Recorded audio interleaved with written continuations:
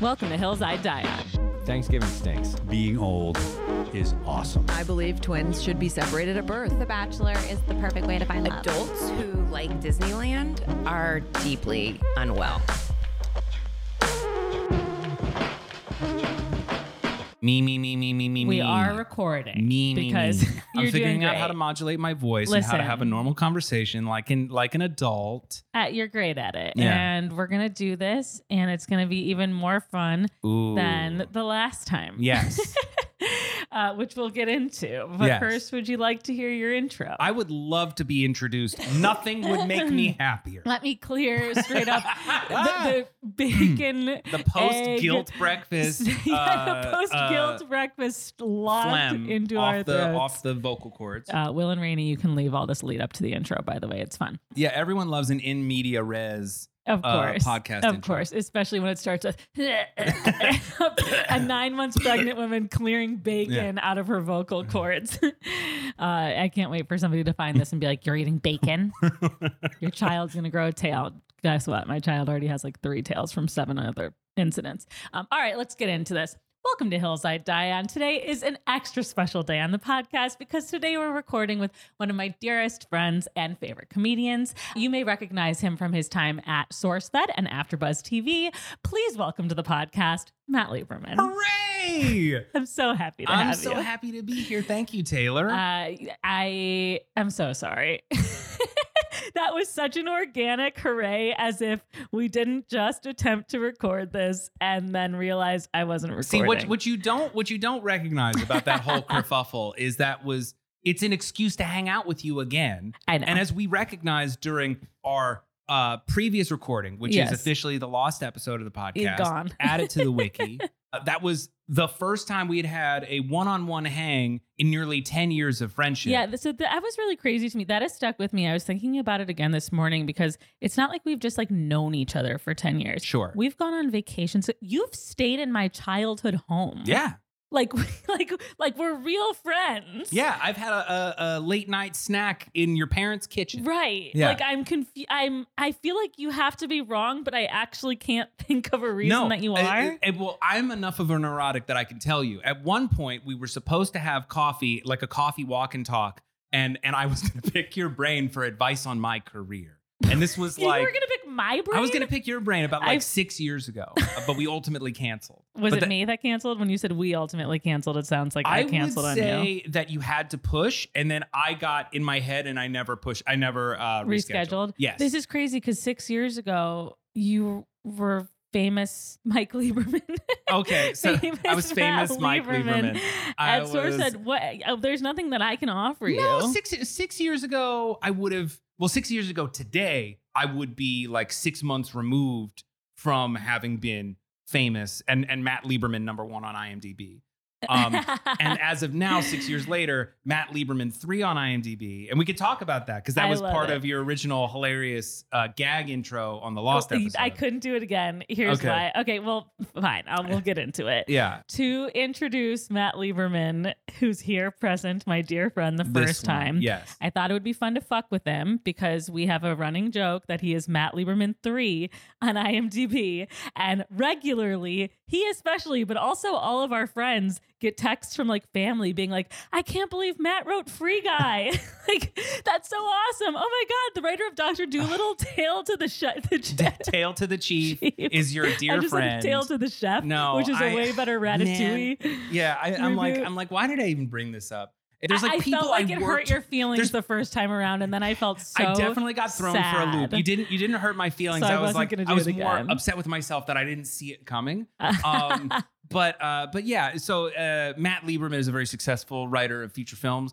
There is a Matthew Lieberman who is a very successful writer of television, and I was once the most prominent Matt Lieberman, but I've now fallen a couple places, and I'm the Matt Lieberman of digital content, I suppose, for now. But everyone loves a comeback story. It's true. For now. Like, I'm on Cameo, right? From back when I was doing SourceFed, and I got a cameo request years ago from a guy who I worked with when I worked in reality TV at the beginning of my career, who was like, "Oh my God, like my daughter loves your movie. the Christmas Chronicles.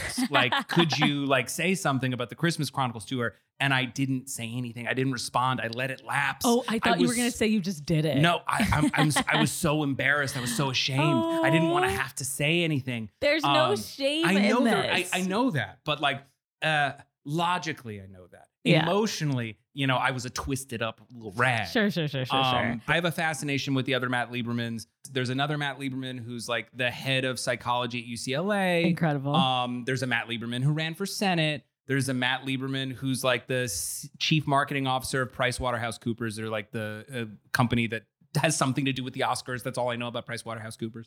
But yeah, I've wanted to have dinner with all of them. And that's been like a fascination of mine for years. So we've emailed. We've DM'd a little bit. We're all on good terms. Well, and the reveal from last time was that I knew you had reached out to do a dinner with 5 Matt Liebermans. But what you didn't know is that they had all agreed to do it. And you chickened out. I chickened out because I wanted to film it and I didn't have the money. And I felt awkward about asking them if I could film it. So rather than have a lovely lunch where I might have like learned something, I robbed us all of this experience. I think the moral of this story is that whatever Malcolm Gladwell names don't mean anything bullshit that he's definitely published. Or wait, maybe it's a Freakonomics thing. I have no idea, but it's just not true. Matt Liebermans are drawn to greatness and at times controversy. And all are willing and able to attend a lunch at your disposal for fun and entertainment. All we have to do is get that Kickstarter up. I'm so happy, so happy to spend the money that we reserved for our child's crib on a dinner for 5. That would be great. What does he need? You have a nice big bed in there. Just don't roll. Yeah, just don't roll in the night. As long as nobody. Oh, that's my biggest fear. Roll and squish. Just get like a nice big strap across the whole bed. You belt yourselves in at night. Then you're both flat. And babies between you, and there's no propensity for rolling. You can't do it. There's no room. Listen, I am really just so grateful that you're doing this again. Thank you. Me. I really enjoyed our last conversation. I did too, and I am now racked with nerves about. I did so great last time, and no one will ever know that if they're like, oh, that was a pretty mid episode. I'm gonna freeze. Listen, it's hard to recreate lightning in a bottle. Sure. Like, is that the thing? I know it's hard to recreate greatness. I can't imagine what it's like to be you and know that the best episode of your podcast is one that people will never hear. Is lost at sea. I think subconsciously because we hadn't hung out one-on-one before, we actually needed to get that one. That was basically us hanging out, just holding microphones, prop microphones, and just like kibitzing and having a great time. Yeah. And so we actually needed that to get that out of the way so that we could shine in this record. So I think this one will actually prove to be better. We can judge it at the end. We could say we're now holding a high standard. We'll let you guys know where we think it fell, and then you can let us know what you think as well. Have you specifically spelled out on microphone what happened? Or am I like? I think so. Okay. Oh, maybe not. Just sorry, guys. Or should we just keep alluding to it? No, yeah. just that we recorded like 40 something minutes of a podcast episode. Only to discover that we were not recording. Yeah, that was such a nice use of universal we. And what he means is I was here recording, too, Taylor. He looked at me and it saw my face go ghost white. And you said something like, am I okay? Like you immediately I'm like, did I do something wrong? Yes, did I blow out my mic? Matt, can you come check? And then I just started going, Mike, can you come fix We this? like started listening through and just like, no, that's a woman. That's also a woman. Yeah, sorry. That is also a woman. No, we did not record your episode. All great episodes, but before none. you could even get your first I'm sorry out of your mouth, I'm like, it's okay. It's all right. Yeah. Listen. I think this was ultimately good for you because in the decade of our friendship, we are so close. BFF, you're late for everything. Okay. So I love you. You are a talented hyper hero. You're late for everything. And also, you probably did cancel on us on that one fateful It's walk entirely possible. Alexa, not now. It's usually you. So here's the sick thing. The sick thing, Taylor. I was early. I was a few minutes early Because for that record session. I had rocked out in my car to music and I rolled up to your door just at 10 a.m. and I knocked. And it's because I have shamed you for a decade into being on time for things, and it doesn't work. But in this situation, it worked. And then to have shamed you into showing up, I think 15 minutes early so that we could do this and have a heart out, I then wasted your entire day by hanging out and not recording, thus redeeming you from a decade of flakiness. And now we're on an even playing field. I would love to see this slate be clean. I told you it's clean. You bringing it up on the podcast tells me it's not. Tells me there is still resentment. I had to defend myself. I had to defend myself a little. And I do think it's part of it's just part of the lore is that leading up to this, maybe there was a little resentment, as is clear by the fact that I won't let you get away with anything. And that's why you didn't record the podcast. But now, the true guilt, I mean, it manifested itself in me being like, I'll buy you breakfast. You can come over anytime. There were multiple, you told me you were going to be late today, and I just thumbs upped it. I didn't make a single snarky remark. I know. Taylor, the amount of emails, because I was in your wedding party. I was in your wedding party. The number of emails that went out to the groomsmen about being on time and about budgeting extra time that I know were low-key directed at me and directed by you through him. How dare you? To me. Not true. Not true. No. I can actually tell you with full certainty that is not true. That is something I would absolutely do. Yeah. So I see that. That's just me out of love for you knowing what you're capable of. But also, you know me, and I wouldn't go passive aggressive. I would text you and say, this means a lot to Mike. If you show up late, I will ruin you. And I was on time and early for everything. Congratulations. No one told me otherwise. So, and I will say, being the bride is the best because even if you were late, everyone would have been like, everyone was on time. And it was perfect. No, I love you so deeply. I love you too. The slate has been wiped clean because I fucked us. I'm thrilled. I know. Because it fills me with so much anxiety. You don't even know. Yeah, because so did this. Okay. Let's get into something that causes us no anxiety at all, pure joy, pure love, and that is your hill. Yes, my hill is that you cannot watch reality TV by yourself. It is not designed for it.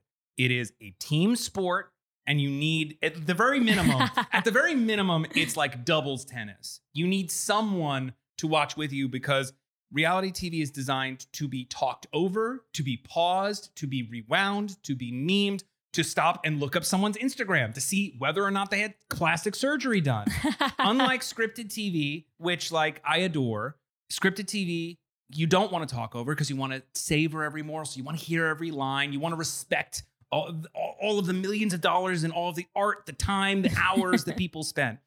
Reality TV is not that. And I am somebody who was once a major reality TV snob. My first job in LA was developing reality and game shows. I got hired out of college. And at the time, I didn't watch any reality TV. In fact, I was just like, absolutely not.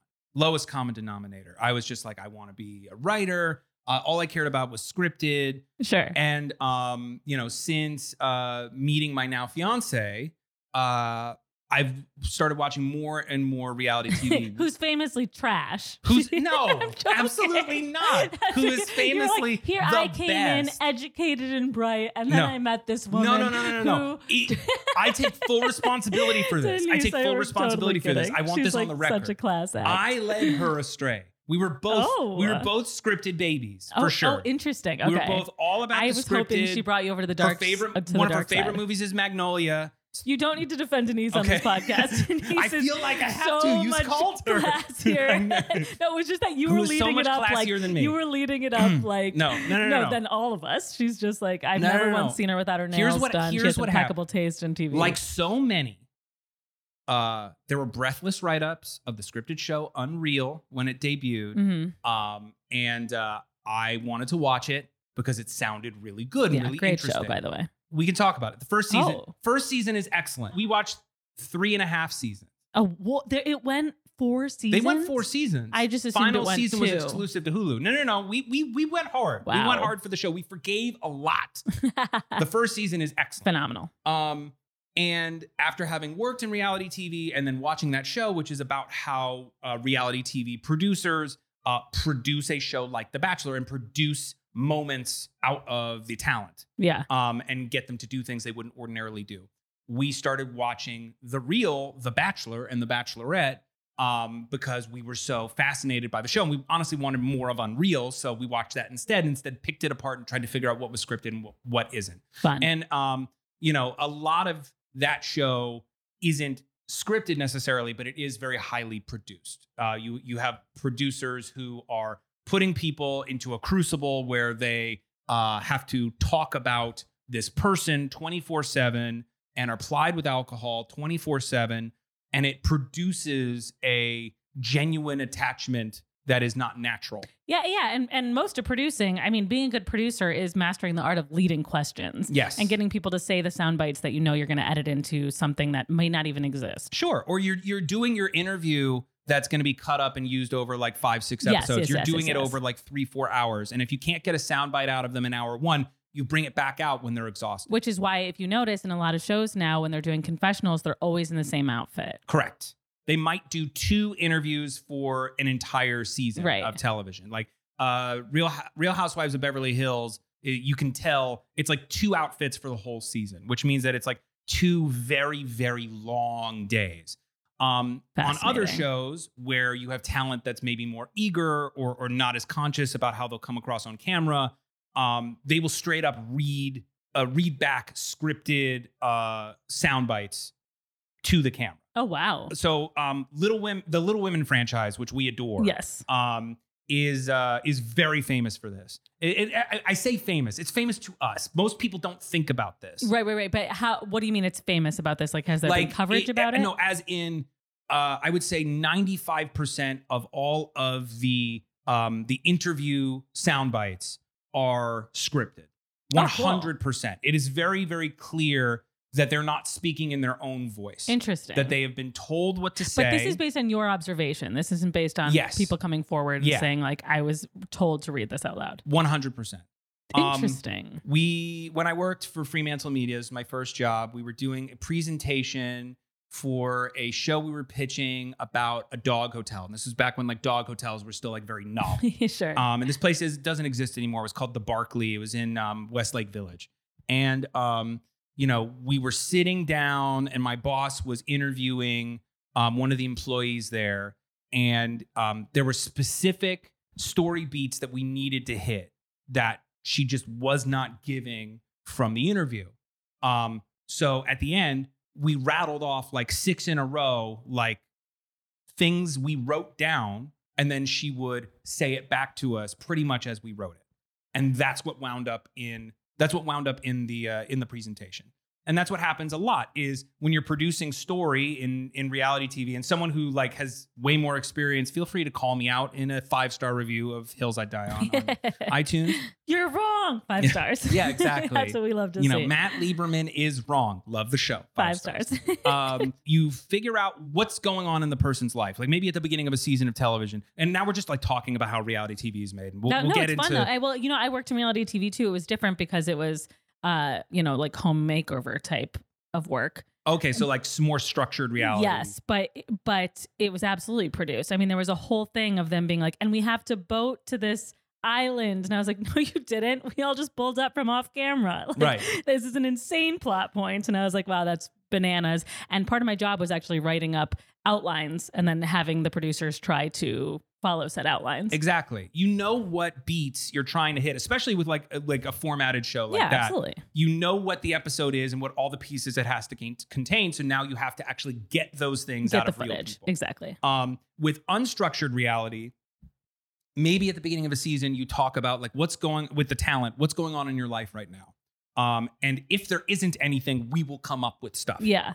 That they will then have to deal with. Oh man, so you're safer coming into these shows with some... with structure? Absolutely. Any show that is a doc show, to some level, is the storyline is being produced and created by someone who is not these people. Like, people always talk all the time about The Hills is very scripted. And if you watch The Hills, you can tell what is scripted and what isn't. If people are actually upset, crying, screaming, doing something that's genuinely unexpected, that is real. That is real people dealing with the real stress of being on this show and something genuine has happened. Right. But the vast majority of it, people are talking very like reasonably about this trauma at work. Although arguably when the breakdowns happen, it's because the bear has been poked and the bear has been provided with so much alcohol that at that point it almost is produced too. Because it's like, oops. But all of this like meta narrative and dare I say fun is the reason why you're supposed to watch a show yourself. So the original version of this, with other people, or with other people. When we were doing our previous episode, R.I.P. the original version of this hill, I'm the only person who's ever gotten a revised hill. This is a man-made hill. It's not natural. The original thing I came in with was about Temptation Island. It was like that Temptation Island is the best show on television. Yes, and before I debate you, I do have to give you what you already know, and that is that I binged so much Temptation Island before the record, an unwell amount of Temptation Island, and I hated it. Yes. I was so bored. I was like, it's not that I hated it. It's just like, it was old. It felt tedious. A lot of these dating shows are the exact same. I personally felt like there was way too much in this specific show going on. Like all of a sudden, we talked about this. All of a sudden there was like, you know, a girl being voted off that we'd never seen before. And it would be like, goodbye, Hannah. And it would be like, hey, my time wasn't over. And you're like, who the fuck is Hannah? Like, But see, but that then, is... yes. Yeah, okay. But then you came 15 minutes early as promised, right on schedule. And I wasn't done watching yet because I had little faith that you would be here too much. And you came in and we watched the last 15 minutes together, and it was the highlight of the episode for me. 100%. Because we got to discuss it. I got to yell the things that were annoying to me. Just listening to you giggle over these final moments is joy-inducing, like, and I had a blast. So I will give you that. Watching that show specifically, great in a group, significantly better. Yes, and I would argue that this is true of most, if not all, reality TV. Well, the first one I want to bring up, because I've been watching this Go ahead. absolutely by myself for the large amount of my strike/pregnancy, and that is Alone. And I think it is pretty special that I can watch alone. And I will essentially fast forward to all the parts where they're fishing, hunting, and like ripping apart the things that they've caught to eat. And I will sit with chicken and I will eat chicken and watch them eat grouse or beaver. And I will love every second of it. And I don't know what this means. I don't know what some psychologist could break down from this. I haven't brought it into therapy, but I don't need anyone else for this experience to feel so good for hours on end. So you're experiencing something primal. Okay. Yeah. You're tapping into your animal nature. Absolutely. I would argue that because you are fast forwarding the show, that it's almost like you're just watching. You could be watching this as a montage on YouTube. I'm fast forwarding the B-roll, which I think is every reality TV show has it right now at this current point in time. And I would argue every single one of them is only 20 minutes of actual content, but is usually like 45 to 55 minutes in length. And it's all B-roll or reiterations of things that we've already seen. And I don't need that. I don't need that. I just need the new stuff and the fishing and the gilly line making and the hunting down and direct stabbing of buffalo by Primal Man while I sit and eat my garlic rosemary chicken from Vaughn's. See, here's the thing though. That B-roll and that restating of what already happened is for the people who are watching in groups who talked over it the first time. Don't need it. Yeah. You're so right. You're so and right. they're like, wait, so what's happening? Yes. And they don't want to back up because this is the boring storyline. Yes. Look, I get where you're coming from, but I would argue that if you watched it with Mike, or if you watched it with somebody and they were tearing apart chicken with you, the show would be better. You know, here's the truth though. I got into it because of our dear friends Bill and Honora, who watched it with us during the pandemic when we were in Wisconsin. Okay. And we fell in love with it together, and I absolutely loved watching with them. But I was like, everyone needs to be quiet. They're fishing now. I need to watch this. I need to focus on these really good parts. And I would argue, yes, I love spending time with my friends and having things to relate, but I don't need them to enjoy Alone. Okay. That's fair. Okay, that's 100% fair. Thank you. There is one reality show that I watch by myself, and it's not by choice. It's because Denise does not want to watch it. Yeah. And that's Great British Bake Off.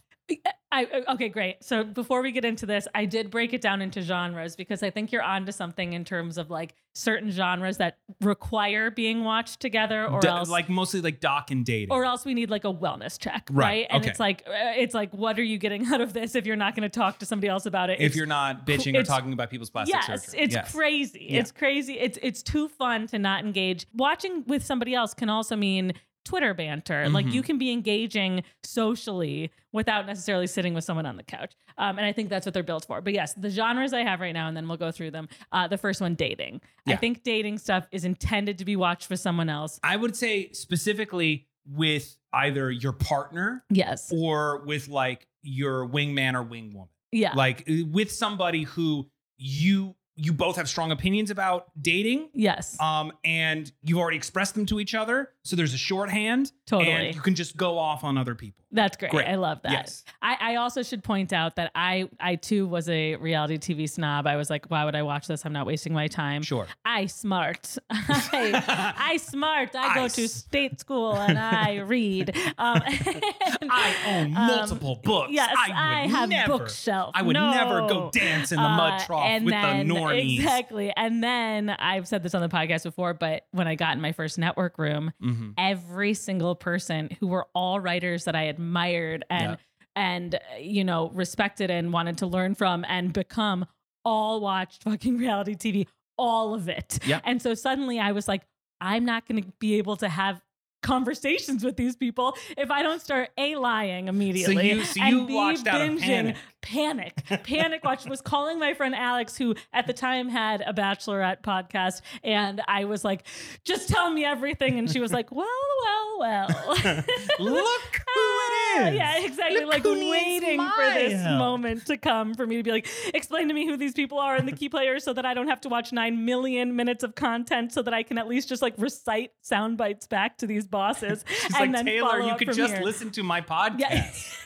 Too much content, because for every hour of The Bachelor, each of their podcasts dissects it for like 3 hours. It's even more content. Yeah, that's a problem. You're going to run into that. But I would agree. And all the shows that we watched were dating. It was either Bachelor, Bachelorette. I mean, now it's, The Ultimatum.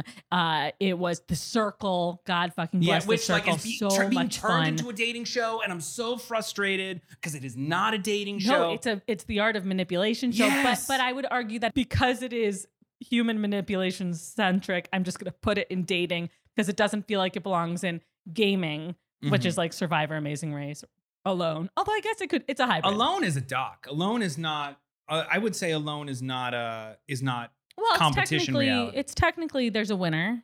Is it? Are you tracking multiple people over the course of each episode? Yeah. Oh, okay. And then it's whoever survives the longest.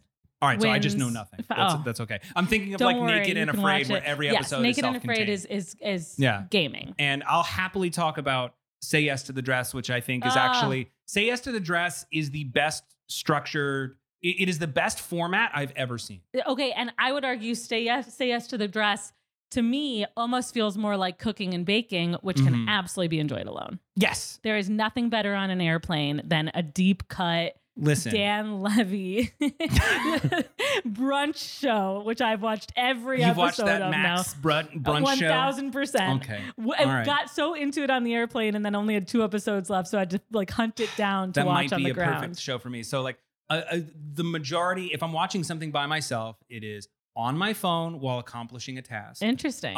Like that is just the nature of being in a couple, at least in my opinion. Sure. I watch the majority of my TV while doing other stuff. So like Bake Off is perfect, except for when they're telling you what everyone is about to make, and I have to stop what I'm doing to just look at all the pictures so that I know what I'm tracking with my ears for the rest of it. Exclusively listening to cooking shows is insane. The only point of it is for the aesthetics. No, it's not true. I would argue I don't need to know what they're making at all. I just pop back in and then I'm like, I watch Bake Off for the characters. Bake Off. What? I watch Bake Off for the characters. What? Well, Bake Off is specific because they're also sometimes nice. You get a dud season where there isn't anyone worth rooting for, but that's very rare. No, you root for all of them, and that's the beauty of Bake Off is that everybody roots for all of them, including the judges. I know, but like gentle. someone who's like genuinely great or just genuinely super nice. Yeah. You know, those like weird seasons where there's like an attractive woman and there's like uncomfortable energy between her and Paul Hollywood. And you're like, is this influencing his opinions a little bit? Those are early seasons. Yeah. Okay, so real quick, just back to the Hill, quick question. You say reality TV is intended to be watched with somebody else. Yes. And if you're watching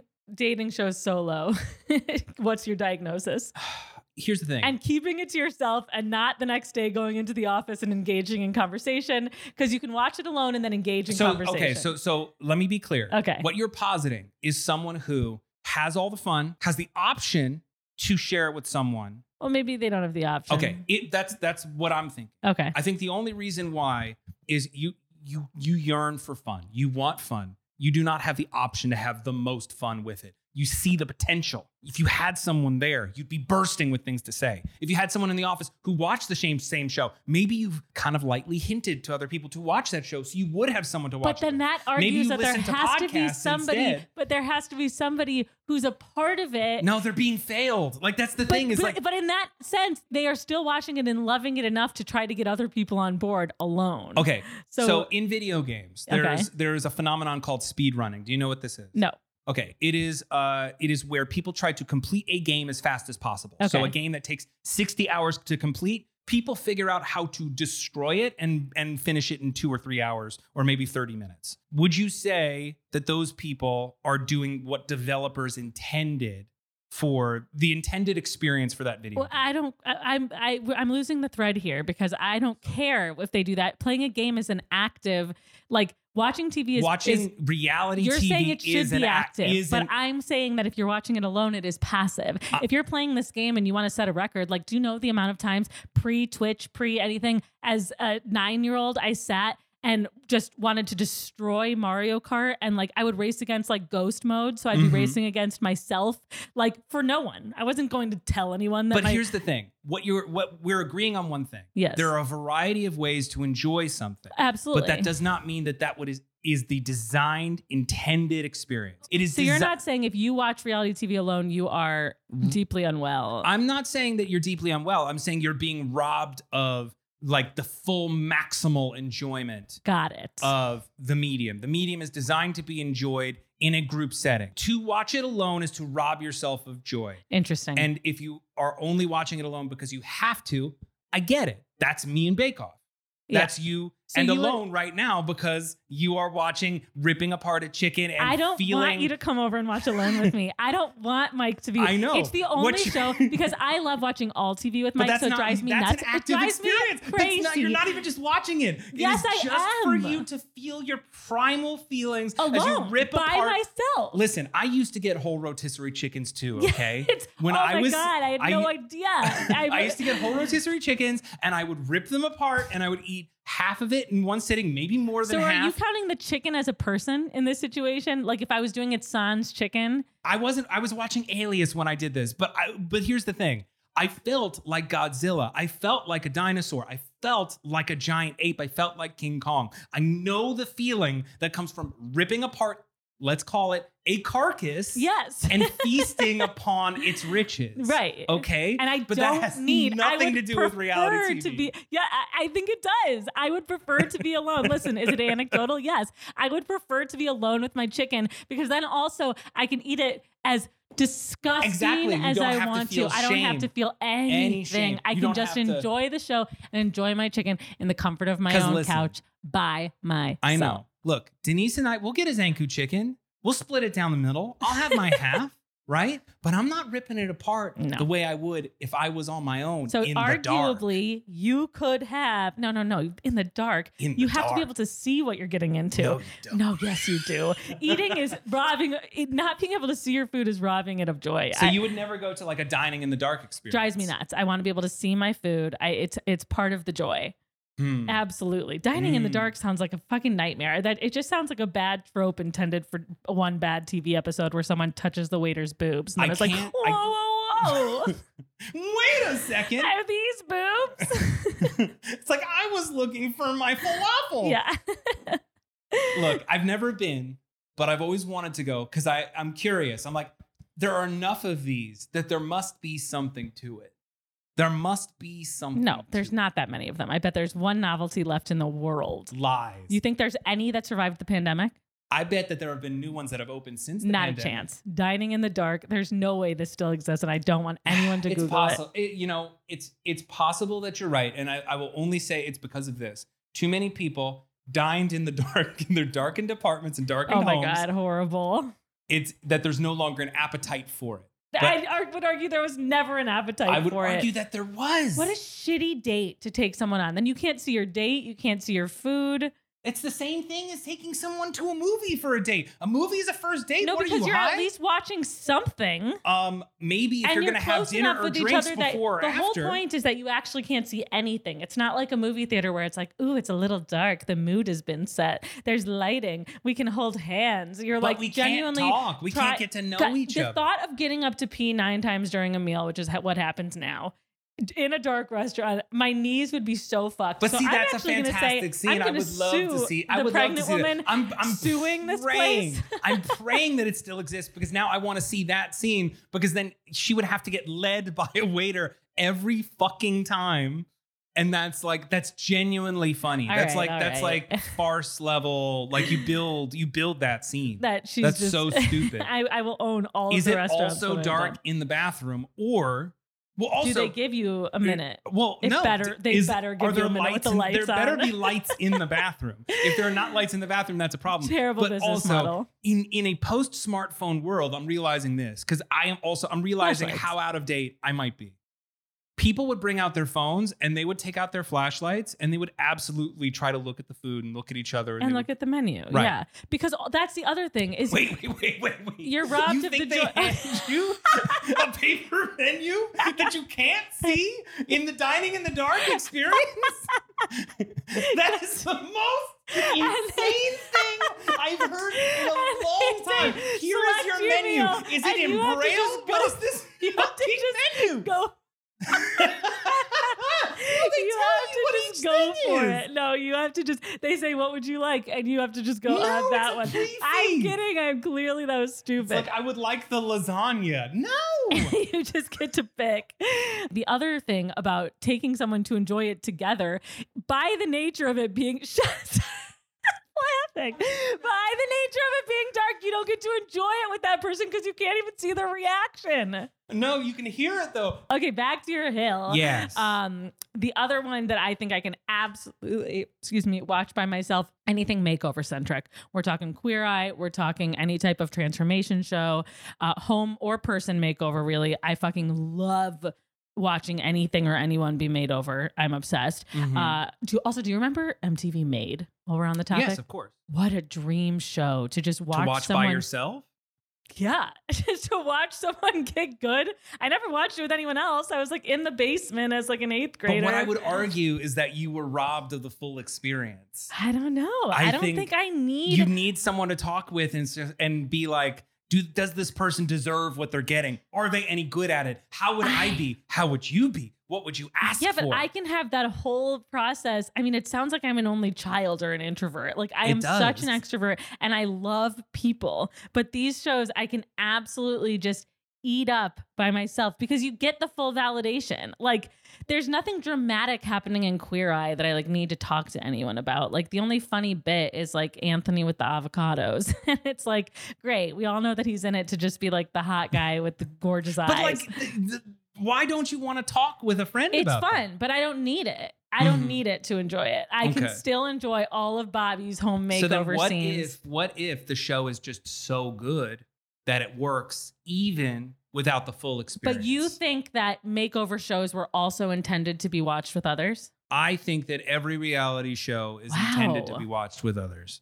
I think that conversation is a key element of the full enjoyment. Like what you're doing now, telling me about it, right, is part of the enjoyment. But versus how short was that? Like, there's really nothing else that I can tell you. I mean, like, same with like America's But you don't Next burst Top into Model. tears when they see themselves and they realize like who they can be. No, but I love when they burst into tears. Listen, back to dating. I was like, oh, this one we like to watch with people. Like, we loved Love on the Spectrum. I know there's some commentary on it now that perhaps it's not the greatest representation.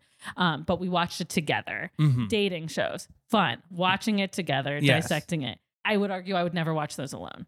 Okay. I mean, look, there is a genre of reality TV that maybe breaks my proverbial camel's back. Okay, great. And I'll argue against myself here. The dad reality show, which is like the male skewing, competition centric reality show, Your Deadliest Catch, Your Storage Wars. Oh, this is already devastating. Yeah, for my argument. When I worked at Fremantle, I can't remember who it was. It might have literally been the creator of Deadliest Catch who took over the company while I was there.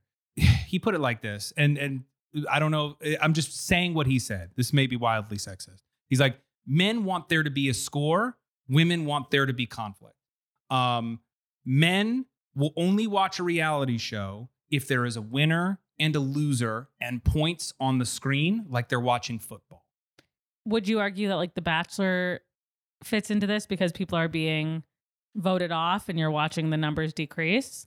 No, I would say that The Bachelor is designed for co-viewing. Like some people might say that it's like a female skewing show. Sure. But like I think it's designed for co-viewing. I would wonder what the demo is. So now my new theory and fear is that we are perpetuating this myth that like women need camaraderie and men can do things alone. And so we're providing them with content catered toward isolating men and keeping them from having dialogue. Yeah. Thus, because like, do you really think, like, imagine you were watching an episode of Deadliest Catch with your dad. Well, as we know, I love fishing. So I will totally do this. But do you think that he would turn to you and say like, man, what a haul of crabs? Or like, yeah, boy, they're running this ship. That would be the extent of it. The terrible. Extent of it would be like, nice catch. And then it would get into what we hear every single summer of, you know, I need to really redo the fishing lines up at Wildcat, right. Up at our cabin, where for the last 25 years he's been talking about redoing the fishing lines on the old poles. But you know what? No, I'm totally fucking wrong. I'm wrong. Because if guys watch sports together, they're going to talk the whole fucking time. Absolutely. So I'm wondering, do they do that? Do men sit in a room, watch Storage Wars, and talk about what a mistake so-and-so made by picking out this locker and they should have gotten this amount versus this amount? Because I could totally see that happening. Yeah, well, I just have no evidence that it exists. Yeah, here's the truth, though. I would argue that with, you know, I don't know about Storage Wars because I've never seen it or known anyone who's watched it. Obviously, it's successful somewhere in the world because it keeps going. But I know just as many men as women who watch reality TV and who watch the same dating shows and who watch, I mean, and maybe it is just our little bubble of like writers' rooms, but like, yeah, I don't know how well LA County counts towards the overall market because I'm so far removed from this too, and I'm fascinated by demographics, and I would love absolutely. I would love this info. But yeah, like it could be argued that those shows are trying to ape a similar experience to sports. Yeah, you're not wrong. The thing that all reality TV has, that sports has, that scripted shows don't, is I can't look up TMZ articles or the Instagram feed of a scripted character. Yeah. And no matter how great a writer you are, I don't want to. Right. Like, I don't want someone to create an Instagram feed for Daenerys Targaryen. No. I just don't, because it's nonsense. Yeah, it's not real. Right. But like digging into the meta narrative of what has gone on in a person's life since a season ended. Oh, absolutely. Is again part of the experience. Absolutely. It's like watching any documentary, or like we watched the Blackberry movie, which I still want to see. Yeah, that's fun. Hilarious. Very fun. And again, it was fun because I didn't know anything about it. And then afterwards you get to Google and be like, where are these people now? Or, you know, where's Anna Delvey? What's she doing now? We'll always want to know. She's got a reality show. She does. She's got some kind of reality show. Anna Delvey lands reality show and she is filming during house arrest. It is called Delvey's Dinner Club. Stop. And it's going to film inside her East Village NYC apartment while she's serving under house arrest. Oh my the series comes from Courtney White and Butternut. Interesting. Good job, Butternut. I'm already eye rolly. I don't want to watch it. No one wants to watch it. Okay, wait. Back to your hill. Okay, so dating intended to be watched with others. Cooking and baking, we're split on that one. Gaming of some kind. I would say competition reality Yes. still benefits from someone else being in the room, but the structure eases you along. Yeah, I think, you know what? I think it also depends because something like anytime someone's being voted off, it's fun to watch with others because Yes. like it's fun to pick your favorites. It's fun to guess who's going to do it. But I could watch something like Ultimate Ninja Warrior by myself. And it's just watching people try to do obstacle courses. Ultimate Ninja Warrior, I would argue, is sports. Interesting. Ultimate- But I can watch it by myself, absolutely. Yeah, but people watch sports by themselves too. To me, it's just we're just watching someone try to attempt a task. Again, I thought you were saying sports was required to watch with other people. No. Well, you benefit from it. Yes. But- And I think most people watch sports so that they can be a part of this camaraderie of being a fan in some This way. may sound more dismissive than I intended, but I feel like Ultimate Ninja Warrior is essentially the human version of watching a Rube Goldberg machine or a Domino's video on YouTube. Absolutely. Like, and you don't need to be with other people because There's it's really no just the satisfaction. story other Yes, than you're not following. will it happen? Correct. They either do it or they don't, and it's satisfying to watch when they get it. Yeah. Okay, where are we at on singing, dancing, performing? Any type of like, Idol I would argue that those versus- shows are really, really boring without a person in the room. Someone to talk about how you feel about what the judges said, someone to talk about the performance and whether or not it was any good, someone to talk about the packages, the I would endless packages that talk about their hometown or follow them or whatever. Because like while their stories are heartwarming, they aren't necessarily great characters. Like the people on those shows are on those shows because they have a talent, not because they make for great TV. So true. And they're Which is just- why they have judges with personalities. right. So you're either fast forwarding or you have a person in the room to talk with as you watch it live. Yeah, I don't think you're wrong there. I would never watch America's Got Talent by myself, but whenever we're visiting the East Coast, we watch it with family and it's or fun. someone sends you a clip and you watch a great clip of someone being very talented. But as a television show, it needs people. It needs people. It needs a live audience. It needs people commentating. A lot of it requires like call in. Are we still calling and texting in to vote for Kelly Clarkson? To be honest, not sure. I would say there must be some component of that for voting, for, right? For Got Talent and for American Idol, for those legacy reality competition shows for sure. That but away. for the most part, it's been fully ripped out of competition reality because it's expensive and the audiences are not big enough to justify it. We've been so siloed because there's so many entertainment options. Like again, like people could just watch videos on YouTube or watch TikTok or whatever, or watch it live on Instagram. People are so siloed into what they actually watch and the audiences are so small that there isn't a communal viewing experience like that outside of, the Super Bowl, a live event of some kind. When I worked in reality TV, did you often hear people's desire for second screen viewing, like shows that basically, like when I worked in development, there was a huge appetite for second screen viewing, shows where there would be some sort of companion app so that if people were on their phone, they were still engaging with the show. What? Yeah. Like, so this was like 2010, 2011. Do you mean just having a TV, but also your phone? Like you're watching America's Got Talent, and rather than being on Instagram on your phone, you're on the America's Got Talent app or whatever. Oh, or sure. If there's a game show, you're playing along. Right.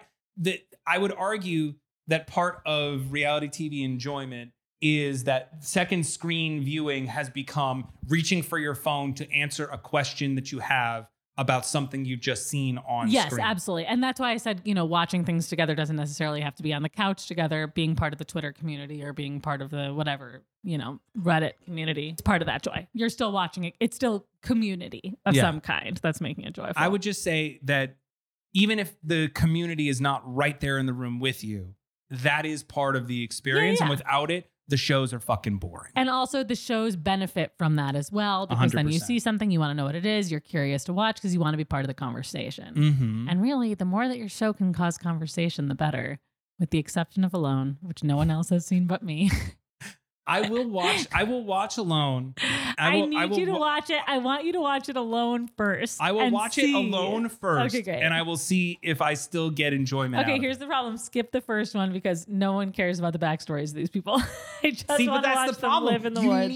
You need characters. I don't want Half characters. of all reality I don't TV want is characters. the casting. You need they the characters. live alone. They don't interact with anyone. I don't care about their backstories. Taylor, I could be watching 4 90-day shows right now. There are 4 90-day shows running concurrently right now, and all of them have at least 2 or 3. Wait, there's 4 90-day fiancés? There's 4 90-day fiancés that are just currently running. There's like 8 Jesus. total. Plus the companion shows. They're running where? On Max and on TLC. Like there's multiple seasons dropped at once? No. So it's not a binge show. It is 1 episode a week. No, it's I drip know, but feed. so there's 4 episodes So right now, running at the same time with appointment viewing. So That's here's crazy. what happened last night. So last night we turn on the TV. I'm like, okay, can we jump into Justified City Primeval? And Denise was like, we will. I'm tired. I can't. I don't want to grasp that. I'm like, okay, so we're going to 90 day because that's just what we're going to do. Just if we just want to just sit and just bask. So we go and we open up Max and I'm like, oh, wow. Okay. So there's episodes of 90 Day the Other Way, Before the 90 Days, 90 Day Fiancé, The Last Resort, and 90 Day UK. Which one should we jump into? It's like, well, we're all caught up on The Other Way and Before the 90 Days. So there's new episodes, but you know what? We're still behind on UK. Let's just try to get current like we are with all the other ones. And then we can just kind of like watch them currently. To me, that's as they come in every week. That feels stupid for the franchise because wouldn't they benefit from just having one at a time and getting people's excitement? I mean, clearly not. Someone over there must be doing the math. Because there is just as much joy from watching the continuing journeys of certain couples as there is from meeting new people who are intriguing, messed up new twists on it. Like it's not they're bringing in a little bit of rely catfish. They're bringing in a little bit of right now, the new trend that they've hit on and is working great is couples who spend all of their time 24/7 on video chat for years. Right. Because they met during the pandemic and just got used to it. Yeah. And now are meeting for the first time. Wild. And that's the best. Yeah. That's some Love is Blind fun. Yeah. That and this poor dude, man. This poor guy. The thing about the best reality shows, and it's why on a certain level they'll always be a little dirty, is that they're wholly irresponsible. Completely and totally. Wholly irresponsible. So you're meant to watch with other people to avoid accountability. To avoid feeling guilty. To avoid feeling intense guilt over what you're consuming. For the Schadenfreude in most cases. I remember when we were trying to make reality shows, there were so many that we couldn't get off the ground because we just couldn't find people who were willing to fight with other people on camera. Yeah, and part of the primal joy of watching these shows is watching people make mistakes that you either want to make or know you would never make, and then seeing how they play out. Sure. And by mistakes, I also mean going to live in the wilderness and being by yourself doing things that I would never in a million years be brave enough to do. But Right, it's like, hunting, killing a buffalo, eating it raw. Yeah. That's what Taylor watches TV for. She watches TV for the blood. I was a vegetarian for 15 years, and this is all I want to watch. It makes no sense to me logically, emotionally. It's our bodies have full cellular turnover every 7 years, Taylor. I'm a new person. All of your vegetarian cells, they're gone. Oh, they are. They're long gone. Now you're just living for the blood. I'm living for it. Listen, you are doing a phenomenal job dying on this hill. How are you feeling? I feel ready to die. Fantastic. Do you have any last words that you'd like to share about your hill, anything pertaining to it, to the audience of reality TV lovers and haters alike? We didn't get to talk about goddamn Say Yes to the Dress. Can we talk about Say Yes to the Dress really quickly? Get into Say Yes to the Dress. Say Yes to the Dress is a perfectly formatted hour of television. Every week you know exactly what you're getting. You're pumped through the exact same emotional beats. Yeah, you know the stakes are high in every situation. Completely. You have a few people who recur, who you like, maybe even love. Maybe. Yeah, they're fine. Yeah. But don't need them. you're going to get like one of 4 different types of bride and her party. Yep. The conflict. What are the 4 brides and which one am I? Okay, so you have the bride who is not satisfied with anything. Okay. The bride who falls in love with something that someone important in her party does not like. Yep. And they're at odds. You have the bride who is stretching her budget and there is stress around the budget. And you have the bride who has second thoughts. Oh, I didn't even realize that one. That one's the rarest one, but when you get it, it's great because most often it's played through subtext because it doesn't play into what the producers want to talk about. Yeah. It doesn't help them do their job, which is to just create conflict between the bride and the bridal party. Fun. You're going to get like 3 stories of that. You're also going to maybe get a story of someone coming in to try on the dress right before the wedding and it doesn't fit. Yeah, I was going to say there's And a lot of you get that stress. There's a lot of body. But at the end, you're going to see 2 to 4 women try on the dress that they're going to get married in, and they are going to cry. And maybe you're going to cry too. I love it. And then at the end, you see a wedding. So every hour, anytime I put on that show, or if you're watching it in a block of 4, because that's how they do you, you know exactly what you're getting. The details just get remixed so it feels fresh. You can come in at any point. You know exactly what's going on and just ready to jump on the endorphin train. Like it's like a weapon of mass destruction for your brain. It's just agree. Just like a fat pipe to Emotion Town, and I love it. And I completely agree with you. It's a flawless there has show. never been an episode of Undercover Boss that has not made me cry. So if you want to cry, watch Undercover Boss. I was an intern at DirecTV, like right after the CEO the of episode.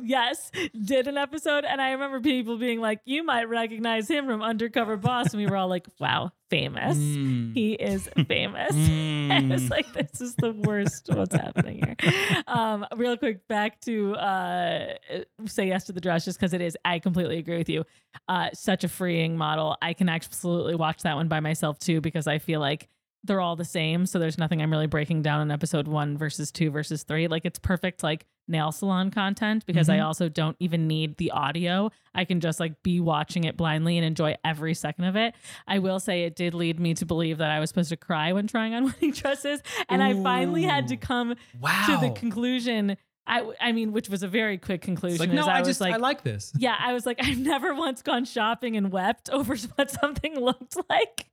And it's just like not gonna happen for me. Like, and I loved my wedding dress, and I was like super. But I was like, yeah, this one. Like, there was no part of me that was like, and maybe I am a heartless person because like I cried, of course, during Mike's vows. Like, I am such a crier. I am an emotional. Like, the tiniest things set me off. I love crying during things, but for some reason I was like, yeah, great. Like it fits. Yeah. Let's make sure it fits on the day. It's great. But did you experience, here's the juice. This is what I want. Did you experience any neuroses about the fact that you didn't cry in the moment? And did you feel any expectation from everyone else of like, she didn't cry. Like, are we supposed to step in? A friend of mine did. When I went with her, she was like, I guess I just won't be a crier. I guess that's just not a thing. And then she did cry, and she was so relieved that she cried that we were like, quick, buy the dress. Like, but it was so funny. Like, quick, yes, you're crying. And it looked beautiful on her, and she was so right. And it was like, and so she really wanted that experience. I think I was like, I don't need this. Like, I'm so excited. I mean, maybe it's also the difference when you're engaged for 3 years because of a pandemic pushing all your shit. So at a certain point, I was just like, I just want to try them on. I want to try them on with my siblings. I want to have a drink afterward. Like, I want to just like the have fun difference with my mom. between reality TV and reality is that we contain multitudes, and there are people who I'm just heartless. But that's the thing. Maybe you're not heartless. Maybe just after spending 12 hours at a dress shop doing OTFs and fucking interviews and like trying on dress after dress. You're so tired. You're so tired that when you finally find a dress that you like, you do just fucking cry. Yeah, and a lot of these women are picked with backstories where it's like, mom would have loved this. Exactly. And like, I'm a monster. Like, I'm a privileged But that's my point. In real life, they don't cry every fucking time. No less. You think so? In real life, people don't cry every fucking time because you didn't. You proved it. No, I proved it. You proved it. I also was like, I've had 3 years of acknowledging that, like, yeah, I'm going to marry Mike. Like, there was no part of me being like, oh my God, it's like, yeah, I know I'm getting married. Yeah. I've already put down like 85 different deposits. Yep. I'm basically married to this man all cried already. out. Thank you. So done. I'm tapped out. But I love the dress. Didn't cry. Was never going to cry. Anyway. All right. Last words. What do you got for us before I read you your eulogy? You know, I hope that this episode is better than the paragon of virtue that was our original episode. I think it is because I didn't like the show I had to binge. And so I was like, okay, we'll talk about this for an hour. And this I feel like is more universal. If no matter what show you like, you can jump in and enjoy. Mm-hmm. I think you crushed it. Thank you very much. 10 out of 10 I'm episode. so glad that we got to hang out. How do you Taylor. feel? I feel good. I feel nervous about having any opinion in 2023, but I feel like this one is a good one to have. If people disagree with me on it, I don't think I'll get arrested. Yeah. You ready to die? I am so ready to die. It's crazy. Woo! We have gathered here today to celebrate the life of Matt Lieberman, who tragically died on the hill of, what's the new hill? You can't watch reality TV by yourself. You can't watch reality TV by yourself. You can follow Matt's legacy on Instagram at Matthew D. Lieberman, which is MatthewDLieberman, and at Twitter at Matt Lieberman, same spelling without the few and the D. Matt, we're very grateful for your time here on this podcast and this earth. May you rest in peace somewhere surrounded by loved ones and whatever trash TV you're into. Posthumously, thank you. You're welcome. Posthumously. Hey guys, thank you for listening to Hills I Die On. If you like what you hear, don't forget to like and subscribe on Apple Podcasts and leave us a review letting us know what you think. You can also follow the podcast on Instagram at Hills I Die On Podcast and on Twitter at Hills I Die On. Follow me on Twitter/Instagram at I'm Taylor Cox. Thanks again for listening and hope to see you next week.